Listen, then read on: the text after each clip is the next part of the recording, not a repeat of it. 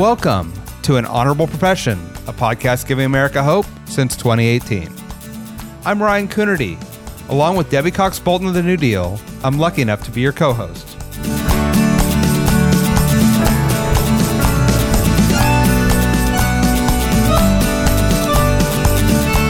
An Honorable Profession is a New Deal Leaders podcast. The New Deal is an organization that supports the next generation of American leaders. From attorneys generals, to state senators, to mayors, to school board members, these are the people that are pushing policies and politics that will respond to climate change, rebuild our economy, address racial injustice, and restore our democracy. These are incredibly talented people who have dedicated themselves to public service when their country and their communities needed it the most. Check out newdealleaders.org to see what I'm talking about. Welcome to An Honorable Profession. I'm Debbie Cox Bolton, CEO of the New Deal, where we're proud to support some of the inspiring leaders you hear on this podcast. In this episode, I talked with Hans Riemer, an at-large member of the Montgomery, Maryland County Council, who's currently running for county executive. We talked about making tough decisions, what it's been like to govern during COVID, and his vision for a sustainable future and clean energy economy, including public transportation, transit-oriented development, and innovations in solar energy. It was really fun and inspiring to hear Hans talk about his path into public service, from being a kid under the PTA table in Oakland, California, to becoming national political director for Rock the Vote, and how he got connected to a certain young U.S. senator from Illinois. Hans Riemer, welcome to An Honorable Profession. Thank you. So glad to be here. I've been enjoying this podcast and I love the New Deal. So it's exciting to be with you. And thank you, Debbie. Of course. So happy to have you. It's so fun to interview my friends who I've known for a long time. I say this sometimes and I always learn something new about people when I do these podcasts with them. So I thought I'd start with a question actually that I knew that you were an at-large council member for Montgomery County, Maryland. But in researching for this, I was reminded that you guys have a mix of both at-large and district seats, which is kind of unique, actually, I think. And I was just kind of curious to start with, like, how does that work? And is the goal there to try to, maximize representation? Or how would you describe how that council works? Oh, it's very interesting. Well, we have 4 at-large council members who are elected to represent the whole county, and we are about 1 million people in the county. And in Maryland, the county is really the main local government. So I grew up in California. The county level of government was not something that people knew much about. It was somewhat more obscured. But in Maryland, that's really, the county executive of Montgomery County is really the mayor of Montgomery County for 1 million people. So there's 4 of us who are elected to represent the county. It's a big county. We've got like farmland, we've got suburban areas, we've got urban areas. And it's an exciting job to be tasked to represent so many different, diverse, and complex communities with all of the various needs and try to figure out how to synthesize all that into your agenda and your policy strategy.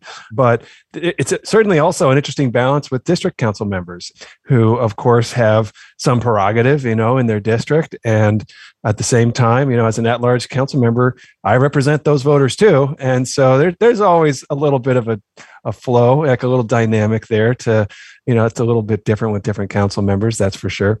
Yeah, serving as an at-large council member is thrilling because, yes, I have constituent service. That's an important part of the job, but I'm not necessarily the front line of constituent service requests from, someone who is in the community. They might be more likely to go to their district council member. Although if they come to me, we've got a great team and we're on it. So I get a little bit more of the balance towards working on policy and legislative issues. Certainly that's also what I enjoy, so I enjoy that very much, I should say. So it's a really exciting role. I think it's so interesting how different people are elected and how big councils are. It's fascinating that local government looks so different all over the country, to your point about California. But I'd love to start talking to you about kind of your tenure on the council. You were first elected in 2010 when, of course, we were all trying to recover from the recession. So you started in one very dramatic time period, and now we're sitting in another. But so thinking back when you were first elected, kind of what was your role in trying to bring Montgomery County out of the recession, get people back to work, put the county back on, some kind of fiscal stability path? That must have been a really hard time to be a new elected official. It was. We had to make some really tough decisions at that time. And, I have always felt, and it especially was true at that time, that it was a tough to reconcile, your own, what you knew was going to have a big impact on your political viability in the future versus what you knew you had to do in order to serve the community. Essentially, like, duty is calling here, and it might not be the most convenient thing for someone who aspires to serve in political office. So, yeah, we, in those first couple of years that I joined the council, we had a huge decline of our tax revenue, because our county, we have something that most local governments don't. We have a income tax revenue source. So the state, levies the income tax. We get an additional share of income tax, and we have a lot of high income individuals in the county. And so about 40% of our money comes from income tax. Well, after the Great Recession, that just got crushed. And so suddenly we were down, 30% on our tax revenue. And that is really tough for local governments to reconcile. Usually it's tough when your revenue is down by a percentage point or two, but when you're down, 25%, you have to kind of throw everything out the window and start over. So, yeah, we had to make a lot of tough decisions about compensation, to try to ensure that we have sustainable compensation, because compensation is what government does. It's a people business, and somewhere between 70 and 90% of the money that we spend is on compensation. And so if you don't have if your revenues take a 25% hit and 90% of your expenditures are on people, then there's no way to get through that without addressing that compensation factor. So that was tough, I know it's personally tough for me as someone who comes out of democratic labor politics, all of my career working closely with unions to advance social justice causes, to have to be on their side of the table and to try to figure out how to get through it together, as best we can. But, it also felt like it was important and it was necessary. But we also put in place at that time a lot of long-term fiscal policies that, have made a big difference, saving for retiree health expenditures, ensuring that our pensions are well run and fully funded. So we had to do a lot of that kind of heavy lifting, and at the same time, just match up our expenses with our revenue and make cuts everywhere we could. And I'll never forget my first 2 weeks on the job, voting to try to save like $20,000 for a senior nutrition program, in a nearly $5 billion budget, and it was coming down to cutting individual items like 15,000, 20,000 here and there. So, that's always stuck with me. I think that, you've got to be prepared for that at any time. And I thought we were going to be heading back into that with the pandemic, at the beginning, as we were working on our budget in 2020, and the pandemic was obviously crushing. To me, it seemed like we must be heading into something like that. And thank goodness that we haven't. We have largely dodged any kind of economic overall calamity, although it has been calamitous for certain kinds of businesses and sectors, no doubt. But yeah, I was anticipating we were going to have to do that all over again, and I wasn't really looking forward to it. Yeah, I hear you. And although I do think that what you said about kind of having to do the right thing, even if it's the hard thing, probably did apply to COVID when there were public health decisions to be made, when there were other kind of painful decisions and a lot of uncertainty and fear. There's probably some similarities about when COVID first arrived in your county and being a leader at that time. What was that like? Yeah, it was tough. I'll never forget hearing that the schools were going to close. And I turned to a friend of mine, a council member, and I said, I can't believe this is going to happen. You think we'll get them back hopefully in a couple of weeks? And he said, oh, they're not coming back. And that was in March. And I remember thinking at the time, like, wow, the schools closing for 3 weeks would be an utterly devastating impact on our kids and on our schools. And then, what we have actually had to work through, essentially that whole semester was lost, that spring was lost. And then the massive impact to learning last year. And then again this year in the fall when we came back, and now in January when we're coming back. I don't know. It is really difficult. It's really tough. It keeps me up at night because growing up, like ensuring educational opportunity for disadvantaged kids was something that I saw was so powerful and so important. It's something that's motivated me into public service, and to see all around us, that it's the kids who have fewer opportunities who are really making the least amount of progress now.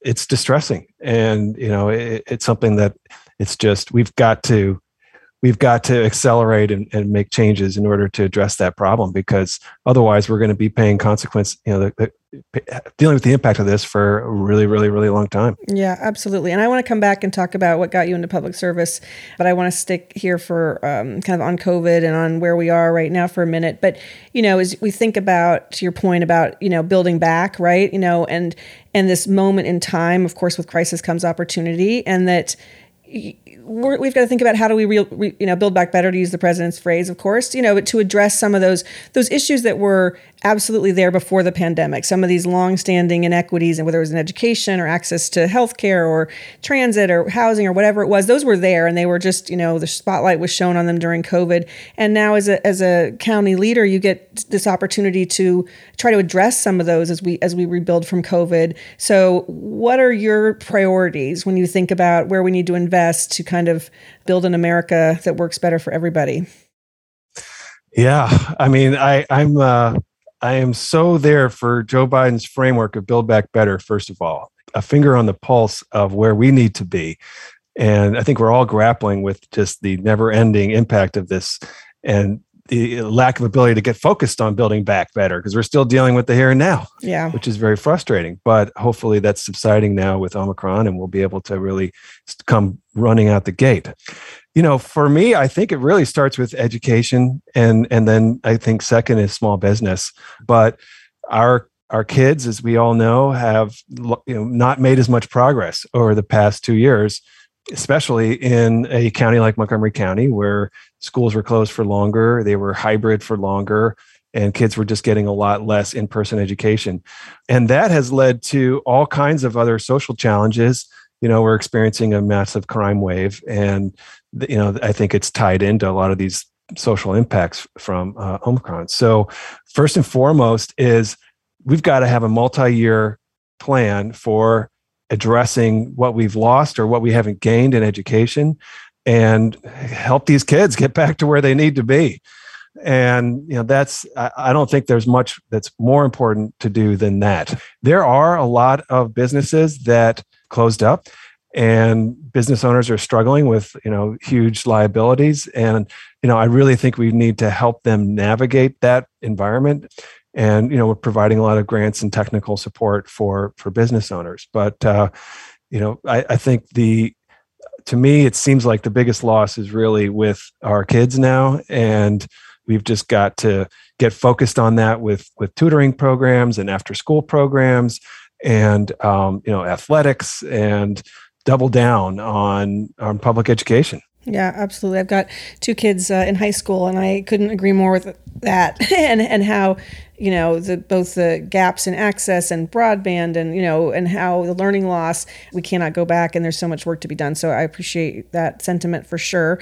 Another place where you've really worked a lot of your career, and we have an opportunity with some federal dollars through the infrastructure bill, is on things like public transportation and affordable housing in particular. Tell us a little bit about your plan for public transit in Montgomery County, and how you, and kind of your vision for how all these pieces fit together.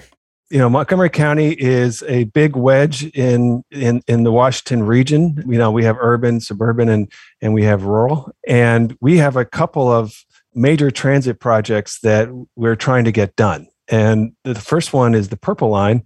And I think we are going to be able to get access to some of the federal infrastructure dollars to help that project come to completion. It's been a challenging experience with that project. It's a public-private partnership to build a transit line, which is not that common to build it and to operate it and to maintain it. And unfortunately, due to lawsuits brought against the project, basically everything came to a stop. And the line is now 4 years late in opening, and it has gone more than $1 billion over budget. So that is really problematic. And we need to get into that purple line and get it done right. And there's been a lot of battles over how to, what kind of, not finishing touches, but what, various tunnels and other elements of the design and how much to spend on them. And, I think it's going to have a huge positive impact on our future to have this transit line. It's like a rail, it's light rail that connects the whole metro system so that the county can be much better connected with high quality rail transit.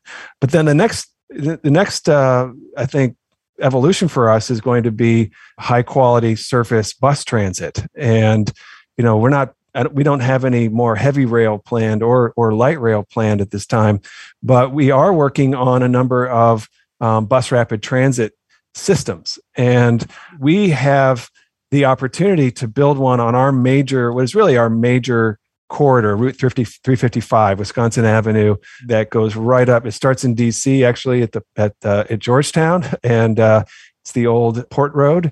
And Maryland gave Georgetown over to create the District of Columbia, but that road goes all the way up through Montgomery County. It's it is the spine of our county, and I would like to rebuild that road to be a city. This county needs to have a city. And we've been a suburban community forever, and we're sort of gradually transitioning into having urban nodes.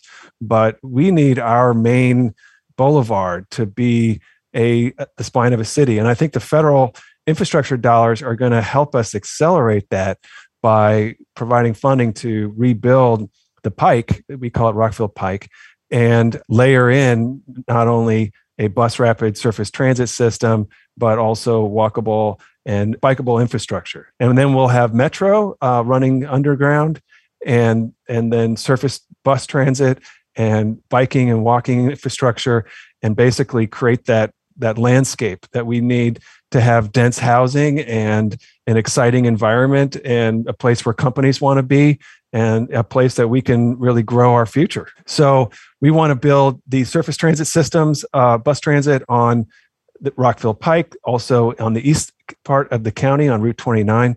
And then what we're really struggling with is how to connect to Virginia. And, our region has really changed a lot, and we don't have a transit connection that really is efficient to get to Virginia. So we're looking at how bus rapid transit can provide that across the bridge. And then finally, the last major piece is, MARC. We have a commuter rail, sort of like the Northeastern commuter rail systems, but ours doesn't really run frequently. It only runs one direction. It's not very frequent.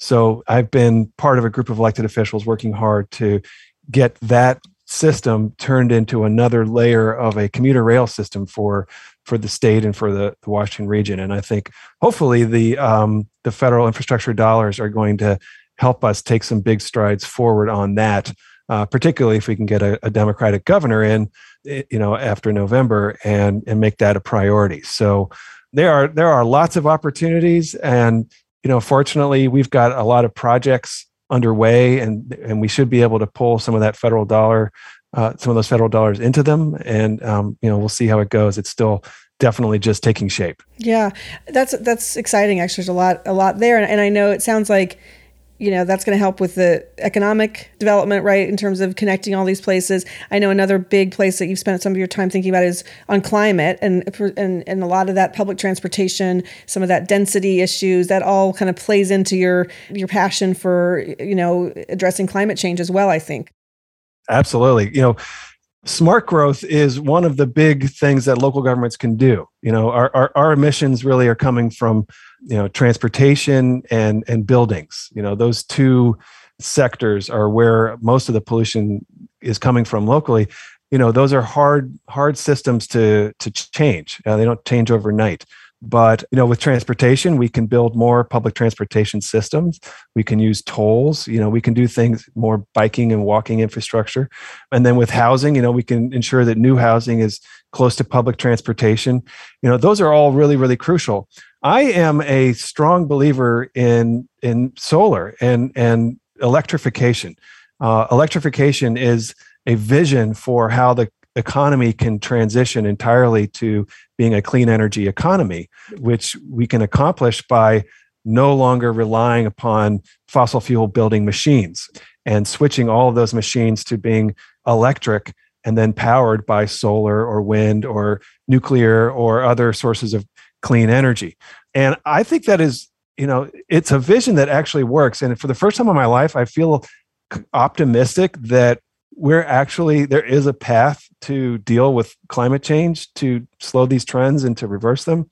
And that path goes through electrification. We've got to get we got to get people not to drive, but then to the extent that they drive, we've got to get folks using plug-in electric vehicles that are charged from clean energy. And if we can do that, which I think we could do actually very rapidly, 10, 15 years, we ought to be able to substantially change our vehicle fleet in this country. We could have a massive impact on emissions as long as what the cars are plugging into is clean power. So that's the next big thing is, how do we run our homes and our vehicles off of clean power? And a major part of the answer is solar. So one of the initiatives that I have worked really hard on is, how can Montgomery County generate our share of solar power? And what we're seeing is that it's really hard and slow to do just rooftops in parking lots. And, we've had that as an option for decades, and we only have just the smallest amount of solar that's been created. But the county also has about a third of all of our land that's been designated for farming. We have about 100,000 acres of land that's been designated for farming in perpetuity through a zoning that is intended to only allow for farming. And I have gotten really excited about this idea of blending solar and farming. And what you can do actually is that farmland, if you don't do commodity farming, if you're not doing like soy and corn and wheat, but instead you're doing things like grazing sheep or raising bees, or actually having pollinator-friendly plants that support bees that then pollinate crops that are nearby, you can actually combine an agricultural use and solar. You can do all of that beneath solar. You can graze sheep beneath solar arrays. And, we import almost all of our sheep. It's like 90% of our sheep come from, probably New Zealand or something like that. So I've been working on this idea to have a dual use of farmland, basically to allow farmers to install community solar arrays. So those are 2 megawatts, usually about 10 acres to 15 acres. And then the subscriptions from those solar projects have discounted rates for low and moderate income residents. So you can help make solar affordable and available because it's subscription to people who don't have a roof, our renters who also deserve to be able to participate in the clean energy revolution. So I've been working really hard on that. And it's a great idea. We've hit a major roadblock, which is that a lot of the landowners or some of the existing users of the land don't want to do it. They want to continue to use the land for soy and wheat and corn and other kinds of commodity agricultural products, which is, their businesses are invested in that. And, that's their livelihood. So we are, we're working on it. I had a zoning text amendment that I brought through the county council about a year ago. Didn't fare too well, quite candidly, but I think we've kind of started the conversation, and I think it ultimately will succeed. It will prevail, and it certainly it's a big theme in my candidacy. But I think that we have the ability to power like 100,000 homes in Montgomery County from locally generated solar, that is integrated with farming, where farming is still done, but it's also on solar. And I bring this up because if this country is going to get on the path to sustainability, solar at scale, is absolutely essential. Like Maryland needs, tens of thousands of acres of solar energy. Every state needs tens of thousands of acres of solar energy. And so how is that going to happen? I think state and local officials have a great opportunity to try to accelerate that. But there's going to be challenges, with existing uses of that land. And, I think it's something we got to get focused on to make that transition happen if we want to, wind down coal, because bottom line, power plants that run off of coal, like your electric car, it might feel good, but if it's burning coal, because that's where you get your energy from, you're not having the impact that you think you're having. Yeah, I think that's super exciting, and sometimes excited to promote that and have other people think about that around the country. You mentioned as part of that answer that your candidacy, and I have not yet said that you are not only on the county council now, you are running for county executive currently. Indeed. And, as we think about so many of these issues you just already touched on, it really does feel like we're kind of at this transition time, right? For how we're going to build this clean energy economy, how we're going to deal with that learning loss. I mean, there's so many pieces. So like when you think about being county executive, when you're running for county executive, kind of what do you feel like we need in terms of leadership, in terms of vision to kind of get us to over the hurdle on so many of these critical issues? Well, Montgomery County, I think, needs what a lot of us involved in the New Deal, strive to aspire to provide, which is forward-thinking leadership that is, creative and inventive, that is embracing the future, that is embracing a growth mentality, and is trying to, just foster and participate in and manage change for the better. And that's not often the local community's mentality, or at least certain parts of the community. There's a lot of folks are, at least certainly where in the Washington region are like, hey, things are really great. Like, why would we want to change? And, our challenge in Montgomery County is fundamentally, we're slowing down. We have fewer private sector jobs actually today than we had 10 years ago. Even though we're a very affluent county, we are no longer growing. And Virginia has successfully created a juggernaut of an economic engine. And now basically all the companies in the region are growing in Virginia, and they used to grow in Montgomery County. And that's not sustainable. Like, the county that we know and love was not built on that kind of foundation. And so trying to bring that agenda to the community and say, hey, we've got to get in the game here. We have to have a strong economic policy in this county, or we're just going to continue to slip further behind. And then we won't have the funding for our schools and for our parks and our libraries. And it's going to be, harder and harder to live here, because you're going to have to commute, like an hour and a half every day to a job that's far away, because there's no job that's here for you. And I like to talk a lot about my kids. I want my kids to be able to live in this county if they want to, and they need to have a job, and they need to have a housing that they can afford. And those issues are just, we're not doing that well on that. So, fundamentally, I think that's kind of the vision, is how can we embrace growth and change and vibrancy, and at the same time, keep the attributes of our community that we love, and that what brought us, it attracts most people to want to live here. That's that recipe, I think, is the recipe for success for our community. Yeah, thank you for that vision.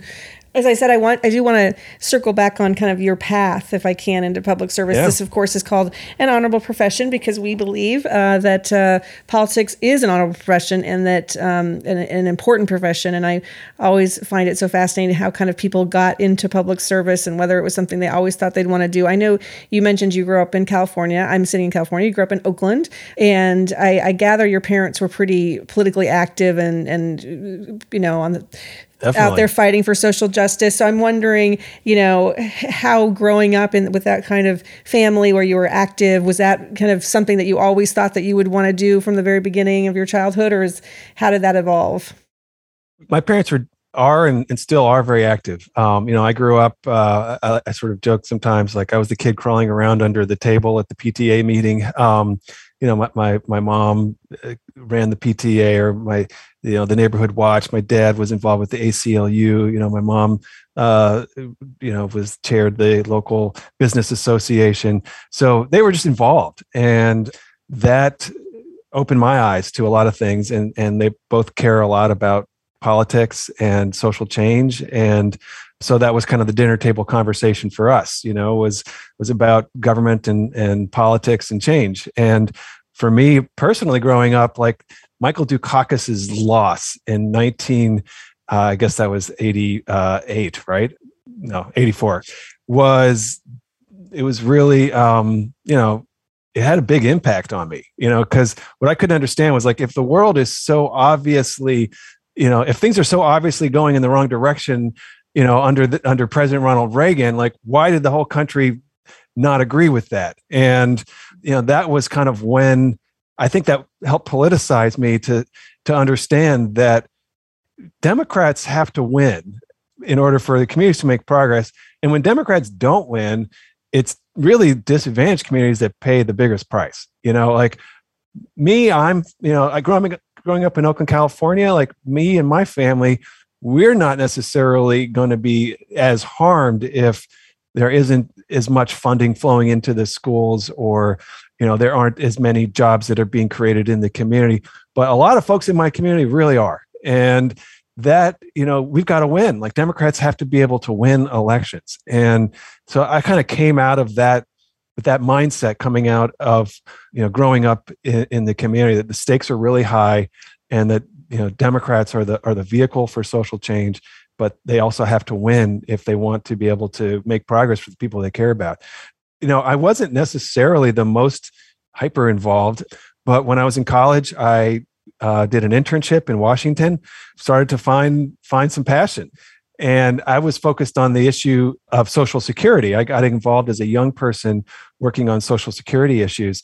And this was the 90s. So there was kind of like what was called a generational conflict over the future of Social Security and Medicare. And there were folks who were saying that, these programs were really a bad deal for young people. And anyway, that's sort of a long story, but I felt differently. I felt like these programs are the core, the bedrock of the social contract. And, they're really like substantially reducing poverty, and they're really important. The New Deal is like the bedrock of our accomplishments in politics. So I got involved in trying to protect Social Security. And this back in like 95, after I completed my internship, came back to Washington, they hired me back, and I founded a group for young people that brought young leaders in Washington together to advocate around economic and budget issues, and particularly Social Security. So that went really well. I got to know a lot of amazing mentors like Arthur Fleming, who had been in the Franklin Roosevelt administration as the chair of the civil service. And he eventually hired me to run a national coalition that he was the chair of, focused on Social Security. So I transitioned out of the nonprofit that I founded and ran, and went to work on this coalition campaign with other mentors also, like Roger Hickey and Bob Borisage and Heather Booth. And we basically built a progressive coalition to protect Social Security, to kind of first get the Democrats, all in a row, and then to take it to the Republicans. And eventually that kind of culminated with when George W. Bush tried to privatize Social Security. We orchestrated a national campaign to try to stop that. About that time, a friend of mine was the president at Rock the Vote, and she asked if I would be interested in taking on a role at Rock the Vote. And so, I guess before like 2004, I became the political director at Rock the Vote, and that was just so much fun. It's a household name, and it really is a place where you can have incredible impact and be creative and innovative. And so we did a bunch of stuff in the Kerry election cycle, and then during that election, actually, my wife Angela, she was the Congressional Black Caucus's political director. She introduced me to a young state senator, state senator running for U.S. Senate, Barack Obama. And, she was very involved in helping his Senate candidacy. And as I got to know him, I thought, this guy is amazing. Like, this guy is clearly going to be the president one day. Like, there's just, within like a couple of times of meeting him, like, this guy, it's going to happen for him. And so, I was just excited to be able to get to know him, and thought, hey, if he runs for president one day, maybe I'll be part of that. Meanwhile, I ran for council in Montgomery County, did not win, but got my degree in local politics the hard way. And then Barack Obama announced he's running for president. So I signed up, and they asked me to come out to Chicago, and I was the youth director. And my work at Rock the Vote, was sort of relevant there. And so I hit the ground early in the campaign, working with all of like the thousands and thousands of college students and high school students who had helped compel and propel his candidacy, and ultimately helped deliver Iowa and other early states, which cascaded into his victory in the general election. So that was like absolutely thrilling. It just felt like such a historically significant thing to be part of, and just to kind of help facilitate that, working for someone who I just really was believed in and still do. And anyway, wow, so much fun. And then I was faced with the challenge, like, hey, do I want to try to go work for the Obama administration or what? And I wanted to run for office. I wanted to basically try to do it myself, not run for president, but, just to be in the policymaking role. So I ran for the county council in 2010, and crowded field of there were 4 incumbents. It's, top 4 vote getters win. And ended up getting more votes than 3 of them, and one of them stayed home. And that's how I got elected to the county council. That's amazing. I'm glad you talked about all that. I had some questions on some of it. So it's such an interesting journey you had. And I'm particularly interested in this work you did around the youth vote, and wondering, how that now as an elected official makes you think about how you engage youth, how you get people, to continue to be interested in government. It feels like everyone says, oh, younger generations don't care about politics. I don't find that to be true, actually. And I'm just kind of curious about your perspective, having done it and now being an elected official. That's a great question. One of the things that I had concluded after working in youth politics and like youth voter campaigns in the 90s and early 2000s, one of the things that I had concluded was that, the nonprofit sector's ability to like really move the needle in a big way is it's tough. You can move the needle with young voters in a specific campaign without a doubt if you're willing to invest in the resources to knock on their doors and to find them where they are and get them involved in any congressional or Senate campaign. There's absolutely a very direct path to increase youth voter participation, but to like really have that deeper, broader social impact, you got to have a presidential campaign. And that's what the Obama campaign became. Like, he wanted young people to be part of his winning candidacy, and they knew it. Like, they knew that he meant it and that it was real. And it wasn't just, lip service. It was like, hey, I need you to be part of this or I'm not going to win. And that, that was a generational moment of youth political empowerment. And since then, of course, it's been, not as easy. I mean, there was a lot of disappointment that among some, I think. And at the same time, I guess I think that participation is a little bit better than it used to be. As a local elected official, it's not as easy. You just don't have the kind of resources of a presidential or let alone a congressional campaign.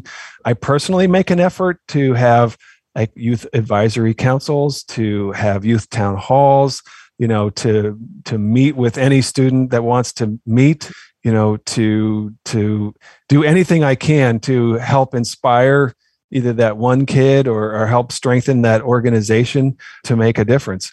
For me overall, I think part of the challenge is Montgomery County really, we don't have our due share of young people. We've been losing young workers to other parts of the region. And I'd like to get that back. That's kind of an animating goal for my politics is, hey, let's get to be once again a place that young people, young families, really want to be, and where there's jobs for them and there's housing for them.